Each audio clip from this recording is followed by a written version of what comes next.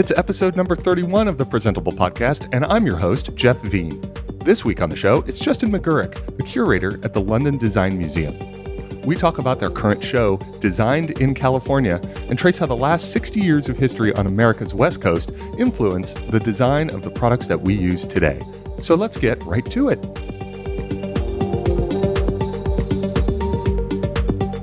Justin, hey, thanks so much for being on the show today. It's a pleasure. Thanks for having me. So I have a personal question for you first. Do you use an iPhone or Android phone?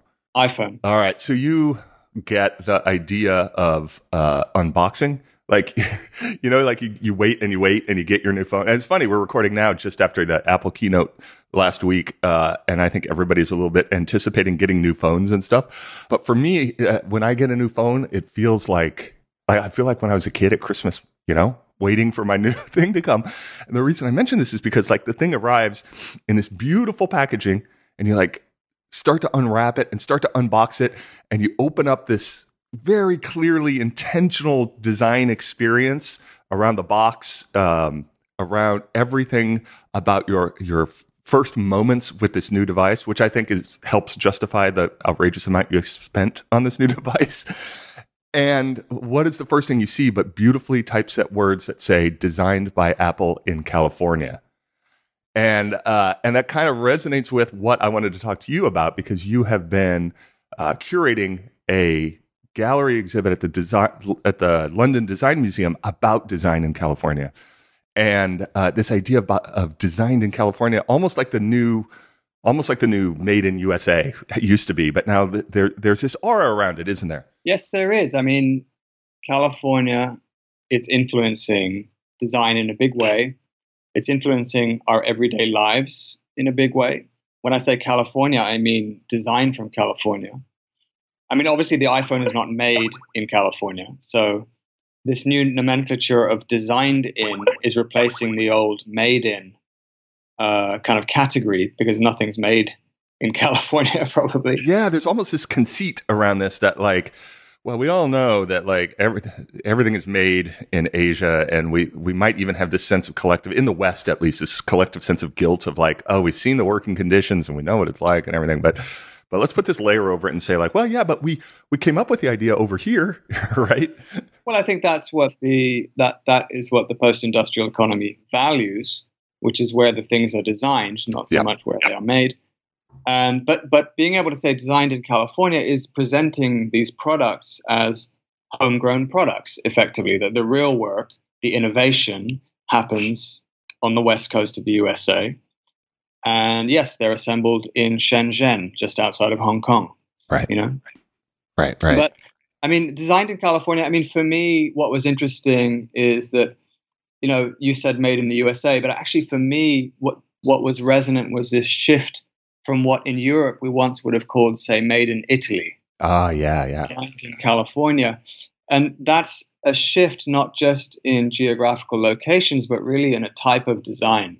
So in the 60s and 70s, when Italy was really the kind of capital of the design world in some way, or at least mythically, we were talking about home furnishings, essentially. And there were, radical and less radical visions there. But essentially, we were talking about furniture and making furniture accessible to a growing middle class, and satisfying the need for kind of modernity. And with Design in California, we're really talking about a new category, and that is the category of the device. And the device is a thing that has a screen and software and a user interface, and it's a mutable state. You don't put a device out into the world and that's it. You're constantly updating it. It's a thing that is changing constantly. It's a thing that feeds back information to the producers, and they use that information to redesign or to improve, to iterate in public. And that's quite a significant shift in what we think of as design, actually. Yeah, that's a really good point. Let me back you up to the kind of mid-century Italian design that was happening. What were some of the brands that came out of that, or some of the more iconic works that people might recognize? Oh, that's a good question. I mean, there were so many famous Italian product designers, people like Achille Castiglione, Oh yeah, sure. using ready-mades in his design. There were people like Enzo Mari.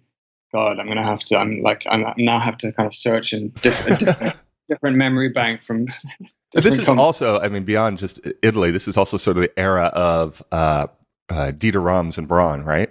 It is, and Apple, to be fair, is coming out of that lineage, but Made in Italy is a more famous kind of designation It than is. Made in Germany. Yeah, for But sure. actually, you're right. I mean, Apple is coming out of the Braun lineage, the Dieter Rams lineage of Ulm school modernism. So modernism coming from the Hochschule in Ulm, Uh-huh. which was one of the design schools, that really defined modernism for home appliances and more technical objects, very rational, but and minimalist, lots of kind of smooth, radiused corners. I mean, it's the Apple aesthetic in some ways, yeah. Yeah, and it's also back then it was very much an acknowledgement of new materials that had like plastics and even the eames with bent plywood and like these new techniques, these new materials that come out and like, oh my gosh, we can do things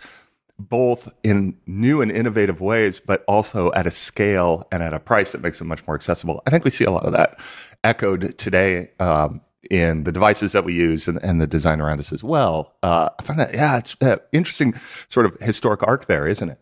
Absolutely. I mean, coming back to the essential question, why would we do a show about Californian design?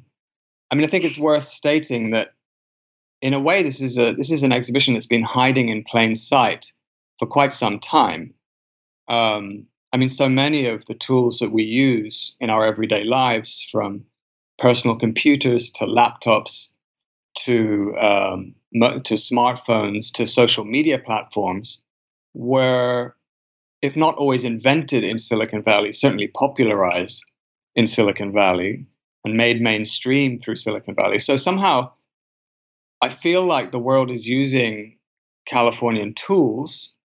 I would say Apple and Google and Facebook are the kind of the sine qua non of that situation. They're really global platforms and global product companies.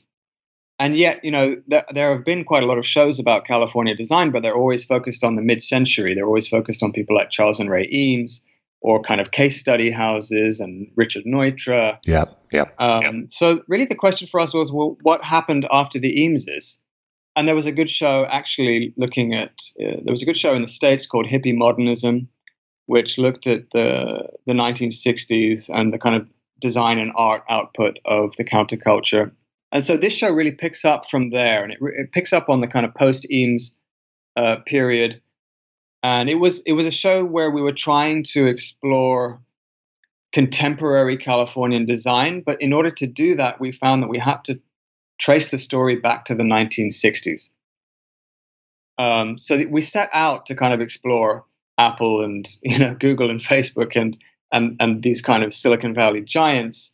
And we found that the ethos that Silicon Valley kind of lives and breathes is a weird kind of transformed version of the counterculture in the US in the 1960s, a counterculture in which, hundreds of thousands of young Americans were leaving cities and leaving kind of Main Street America to go and set up their own communes and to create a new life for themselves, rebelling in some way against the standardized lives and jobs that their parents were offering them, and rebelling a little bit against the political situation too, the Vietnam War, etc., racial discrimination, and setting up communes where they could effectively start again, create a new society in which the individual had more agency, had more control over his or her environment,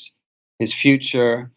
And this was a world where, you would build a geodesic dome as your shelter, and you would make your own clothes, and you'd grow your own food, and you'd try and build a community. And the Bible of that culture was the Whole Earth Catalog, which was founded by Stuart Brand in the late 60s. and was founded to service the needs of these commune builders. Really, it was a kind of catalog of all the tools that you might require to set up your own commune, from hand tools to communication tools to a lot of books. Actually, 80% of the Whole Earth catalog was books. Yep. So things that people should be reading to expand their consciousness, if you like. And that was a very interesting moment. And one of the key features of that movement was this idea of self-reliance, that the individual is self-reliant. And the very first Whole Earth catalog, in the kind of little purpose intro that Stuart Brand wrote, he wrote, "We are as gods, and we might as well get good at it." Oh, I love that quote. It's a well-known quote, but this idea that the individual can achieve anything with the right tools and also with the right network is something that you see played out, I'd say, in today's Silicon Valley. And I would say that the way that transition happened was that when the commune started to peter out in the kind of mid-1970s, because they were actually, in some ways quite primitive and, dirty places. Dirty is the wrong word, I guess. Messy. Yeah. And hierarchical in a way that they never wanted to be, but they ended up being, hierarchical and patriarchal. So when that movement peters out, Stuart Brand is looking around. He sees that there's actually a new generation of computer engineers and computer hackers, and it's just before the personal computer revolution. And he recognizes that actually, okay, if living in communes and in geodesic domes is not going to liberate us, then it's probably going to be the personal computer that is the revolution that's going to change things, and effectively just kind of hitches the countercultural ethos to this new group of people who are creating personal computers, and says, these are the things that are going to, this is the ultimate tool that's going to enable us to do anything, anywhere, that's going to expand our potential, and it's going to certainly expand our networks. And they just, that computer community just kind of runs with that ethos. And instead of Earth Catalog, suddenly you get them setting up like the Whole Earth Electronic Link, which is, an early networked bulletin board, effectively like one of the early social networks. Oh yeah, the Well, right? Where, for sure. It's interesting because that notion of putting the P in PC, right?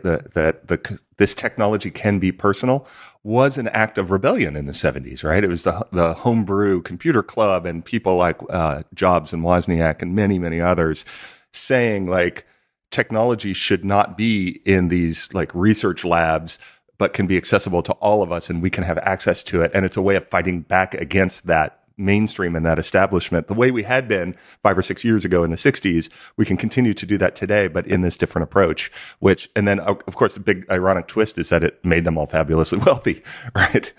Exactly. And the irony is that these programs initiate out of, state funding, and a lot of the technology is developed for the military. Until 1972, I think most silicon chips were being used in Polaris intercontinental ballistic missiles. Right. So these guys in the Homebrew Computer Club are saying that it shouldn't just be corporations in the military that have access to computer power. And, if you put the tools in people's hands, they will find a way to use them and make them useful. This week's episode is brought to you by Pingdom. I am so glad to have Pingdom as a sponsor because I've been a user for years. Back when we were building Typekit, we made a promise to our users that the fonts we served for their website would load quickly and not delay their pages. We used Pingdom to monitor all of our services and relied on their notifications when any of our systems were slow or reporting outages. This gave us an instant heads up, allowing us to solve problems before our customers even noticed. And I'll share with you a little secret. We used Pingdom to monitor our competitors as well to see how well they were doing and how we compared. You can start monitoring your websites and servers today at pingdom.com/presentable. You'll get a 14-day free trial, and when you enter offer code presentable at checkout, you'll get 20% off your first invoice. Pingdom is focused on making the web faster and more reliable for everyone who has a website. They do this by offering powerful and easy-to-use tools and services. For example, If you're a Pingdom user, monitoring the availability and performance of your server, database, or website, it'll be a breeze. Pingdom takes care of this by using more than 70 global test servers that emulate visits to your site, checking its availability as often as every minute. These days, websites are becoming more and more sophisticated and very often include loads of dependencies. These are things like contact forms, e-commerce checkouts, logins, search functionality, and more. So Pingdom makes it possible to monitor the availability of all of these key interactions that people will have with your site. Look, stuff breaks on the internet all the time. Every month, Pingdom detects around 13 million outages. That's more than 400,000 outages every single day. So regardless of whether you have a small website or you're managing a complete infrastructure, it's super important to monitor the availability and performance.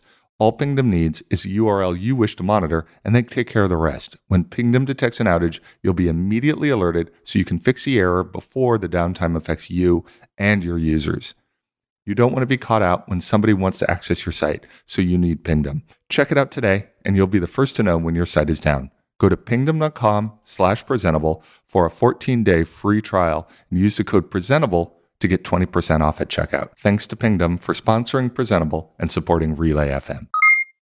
So I went to the exhibit about a week ago, and following through, let's kind of walk a little bit through the themes of what you were trying to communicate around design in California, because on one hand, you started around the rebellion of the 60s, the civil rights, even the early kind of gay pride, transgender movements, free speech movement in Berkeley and stuff like that, kind of juxtaposed with these devices these computers like the Xerox Star and things like that, where this is all coming together. So that must have been an interesting way of sort of moving people through the space, but different aesthetics, but in the same era. Yeah. Yeah, absolutely. I mean, if we start with in a way the central message, our kind of curatorial guiding principle was that the show was going to look at tools of personal liberation. So what do I mean by that? I mean tools that enable us to do more, to be more, to express ourselves more, to be the fullest version of ourselves, if you like. So we came up with this idea, and the show really explores how one idea of freedom, a countercultural idea of freedom, morphs into a kind of techno-utopian Silicon Valley idea of freedom. And they're not the same thing, but they have similar strands. One is influencing the other. And so if that was our theme, then we thought, well, we'll structure the show around this idea of freedom. And so each section is an attitude. And we're arguing a kind of quintessentially Californian attitude. So, you start in say what you want, which is basically tools of freedom of expression.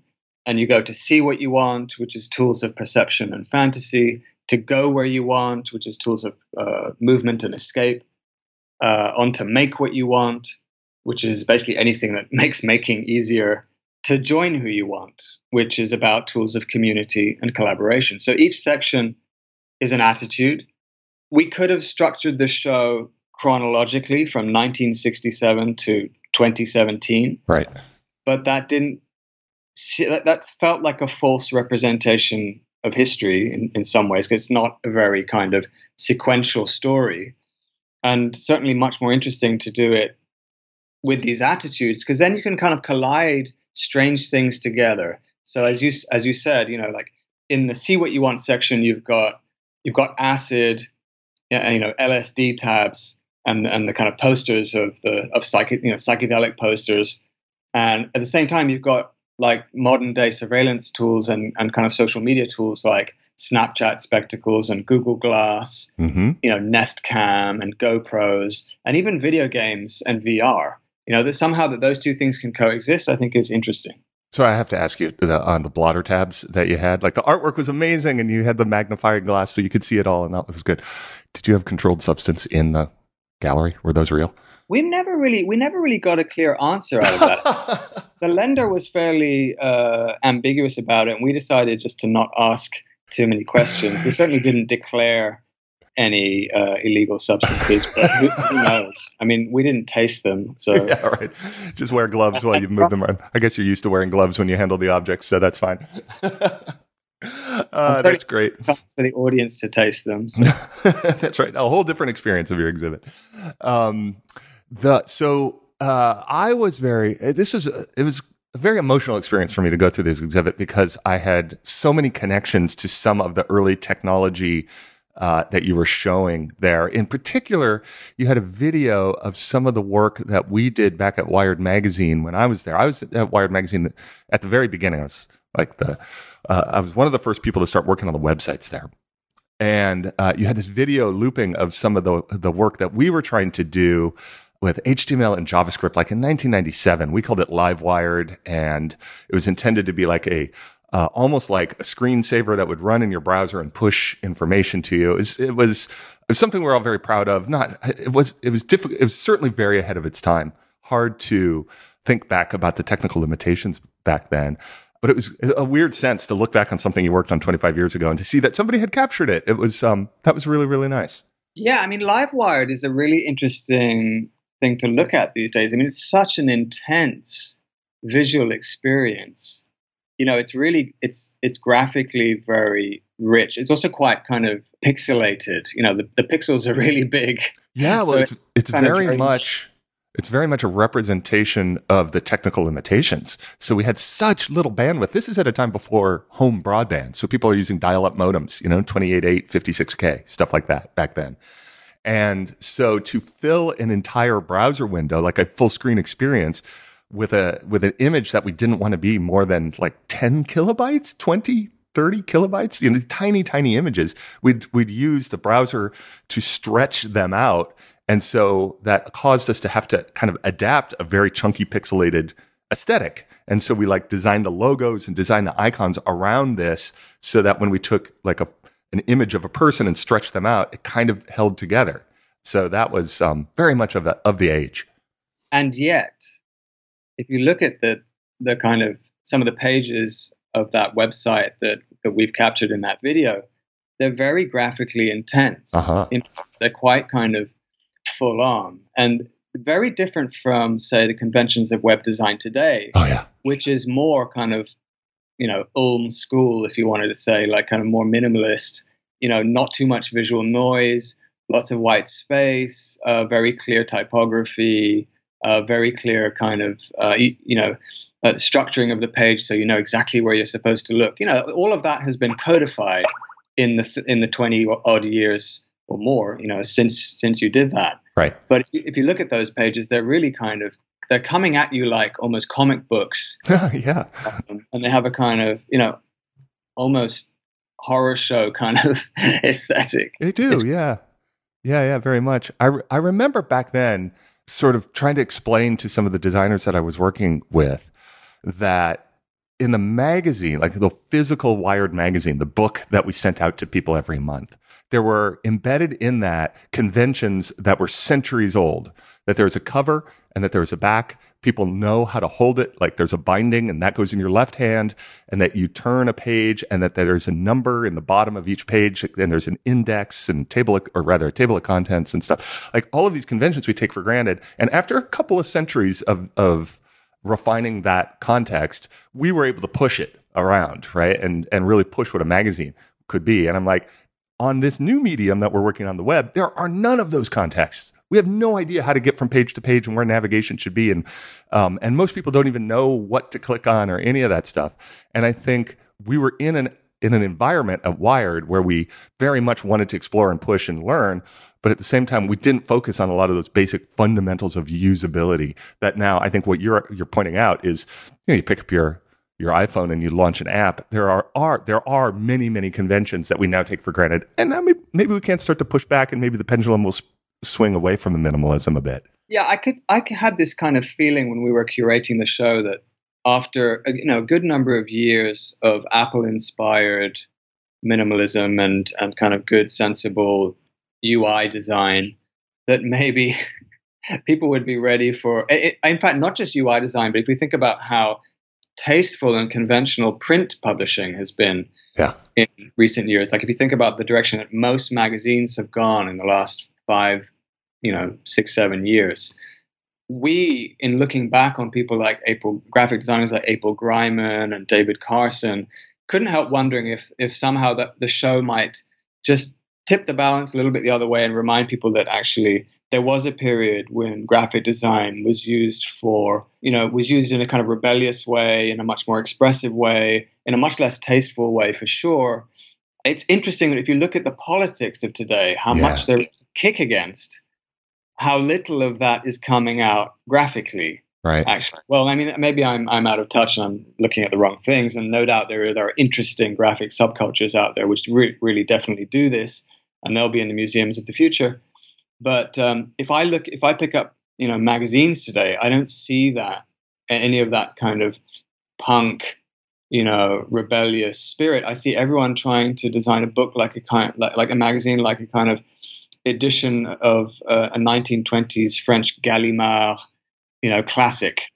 I love that kind of aesthetic, but at the same time, I'm just wondering where this kind of other graphic design is. That's right. Right. If you think of my own experience in the mid '90s as that era of grunge and Ray Gun magazine and Thrasher and all of the stuff that you mentioned, that design of tearing things apart, destroying things and stuff like that, very much a cultural sort of convulsion that was happening after I would imagine after the sort of Reagan Bush era and the conservatism of that time and saying like, no, we're coming back. And so perhaps it is a bit of a lag from what's happening today, and that will happen. I expect it to. I can't imagine we're going to further and further refine down to more and more minimalism, but we'll see. I don't know. It's a good thing to keep an eye out for, especially. It is weird though if that was happening in the 90s, which actually was historically such a stable period and such a kind of, politically boring, a centrist kind of Clintonite politics. It was a period when, the liberal consensus had won,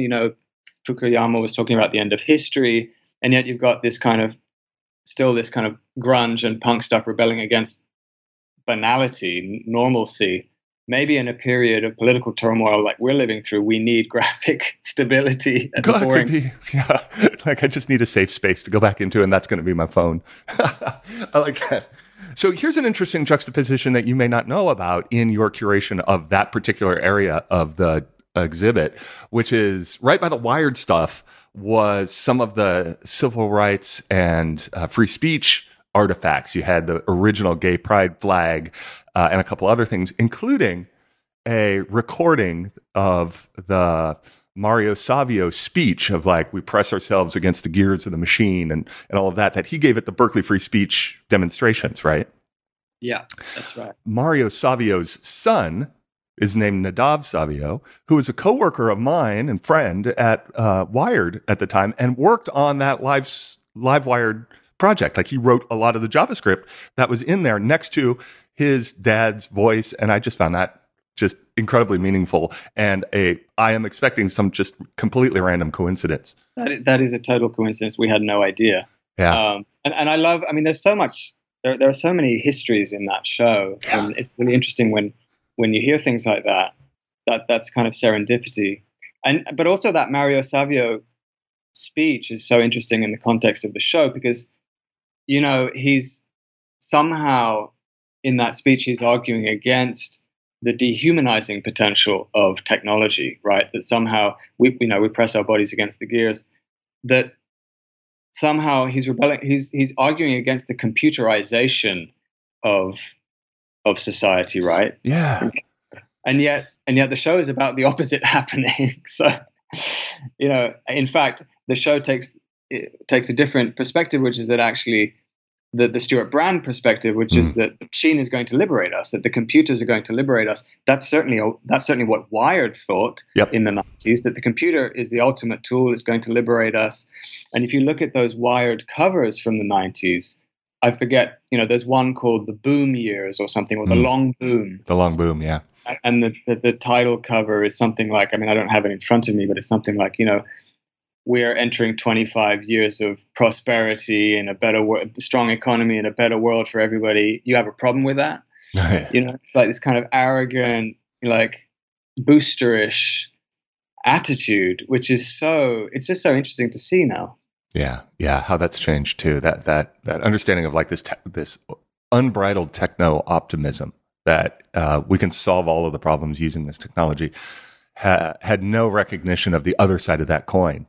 Where, for example, the kind of tribalism that we were seeing happening with social media, where you can craft a curated world that never challenges your view of the world politically or in any sense, was incredibly powerful back then. I remember that in San Francisco for the LGBTQ community, where people would be like, for the first time, I don't feel alone. I'm connected through these communities like the Well or other early online spaces, to be able to find people like me. I didn't know that existed, but that is, the same thing happening now in our last election, where people are all connected to each other. I found people like me, but all consuming fake news or whatever. I think there's some heaviness to this notion of that former optimism that we had for all the technology.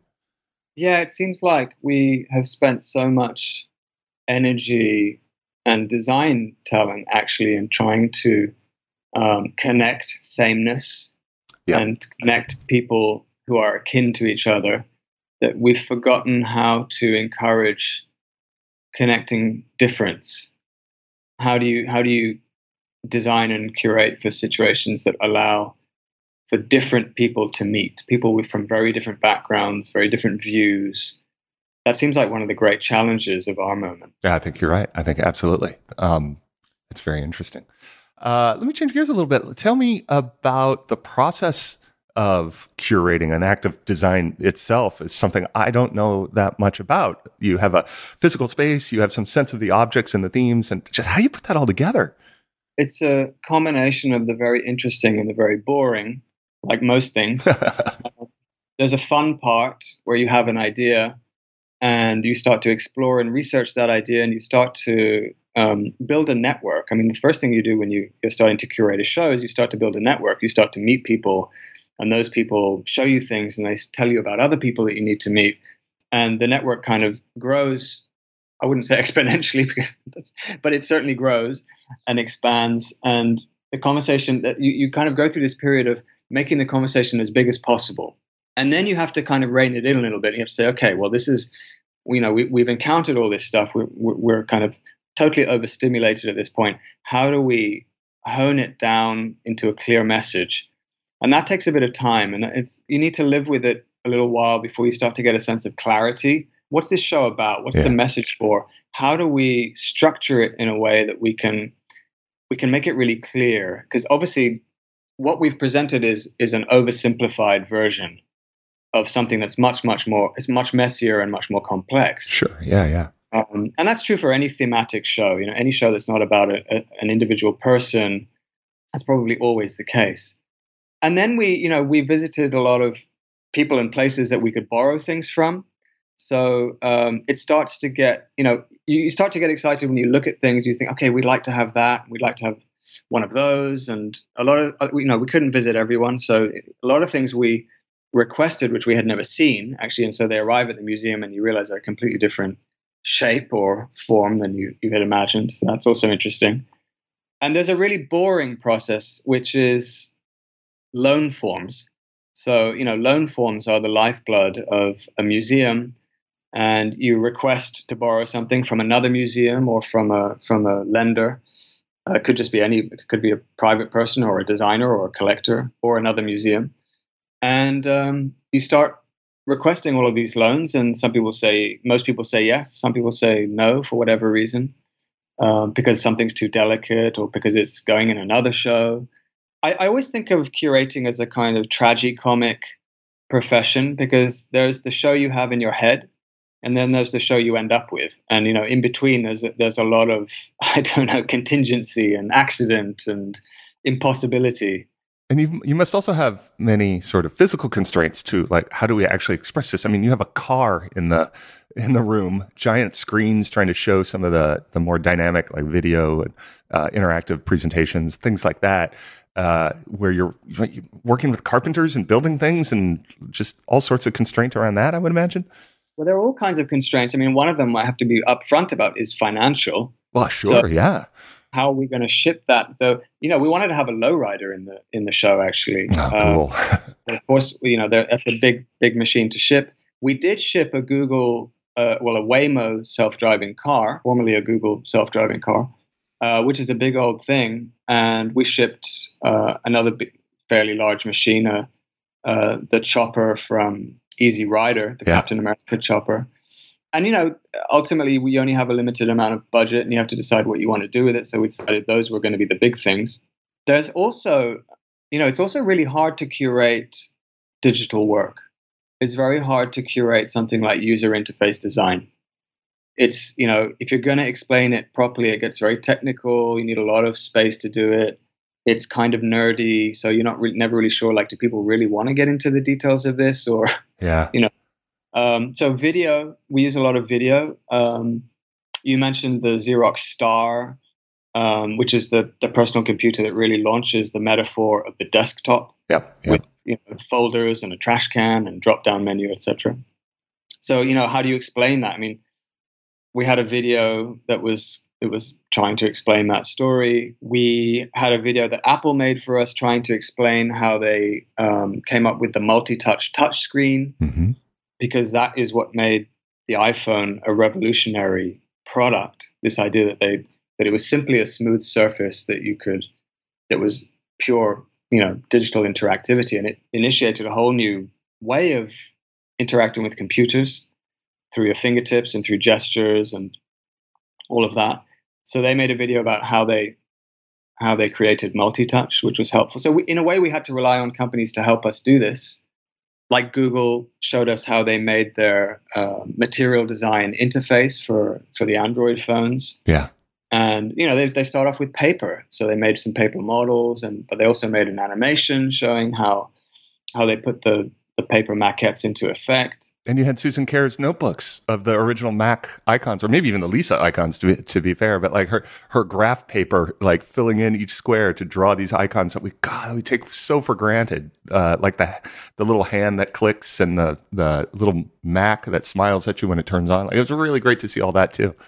Yeah, I mean, looking at Susan Kerr's notebook, you realize that this whole world of interacting with computers through icons and through buttons starts with someone with a pen and a notebook, just like so many other creative processes. And you really see her early sketches on graph paper of the finger cursor, the hand pointing cursor, the scissors, the paste brush, all of those things. It's pretty amazing to see that notebook, actually. Yeah, it really is. I like that a lot. You guys are also, the London Design Museum is in a new-ish building. It's been about a year, has it? Yeah, we've been open here for 9 or 10 months. Yeah. We opened in November last year.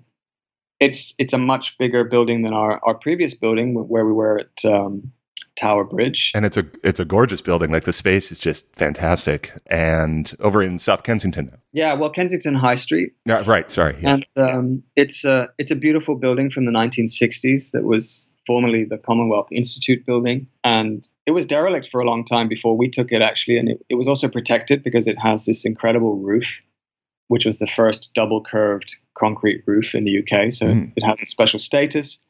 And it was redesigned internally by the British architect John Pawson. And it's a beautiful place. And I like to think of it as an instrument that we're still learning how to play. There are the galleries, which are white cubes, so that they're fairly straightforward, but we're also trying to think about how to inhabit the rest of the space and make it interesting. Yeah, that's great. That's great. Justin, thanks so much for sharing kind of the process and the thinking and the philosophy behind all of this. That's great. The show, I believe, is on through October 15. So get there quick if you're in London. Is that right?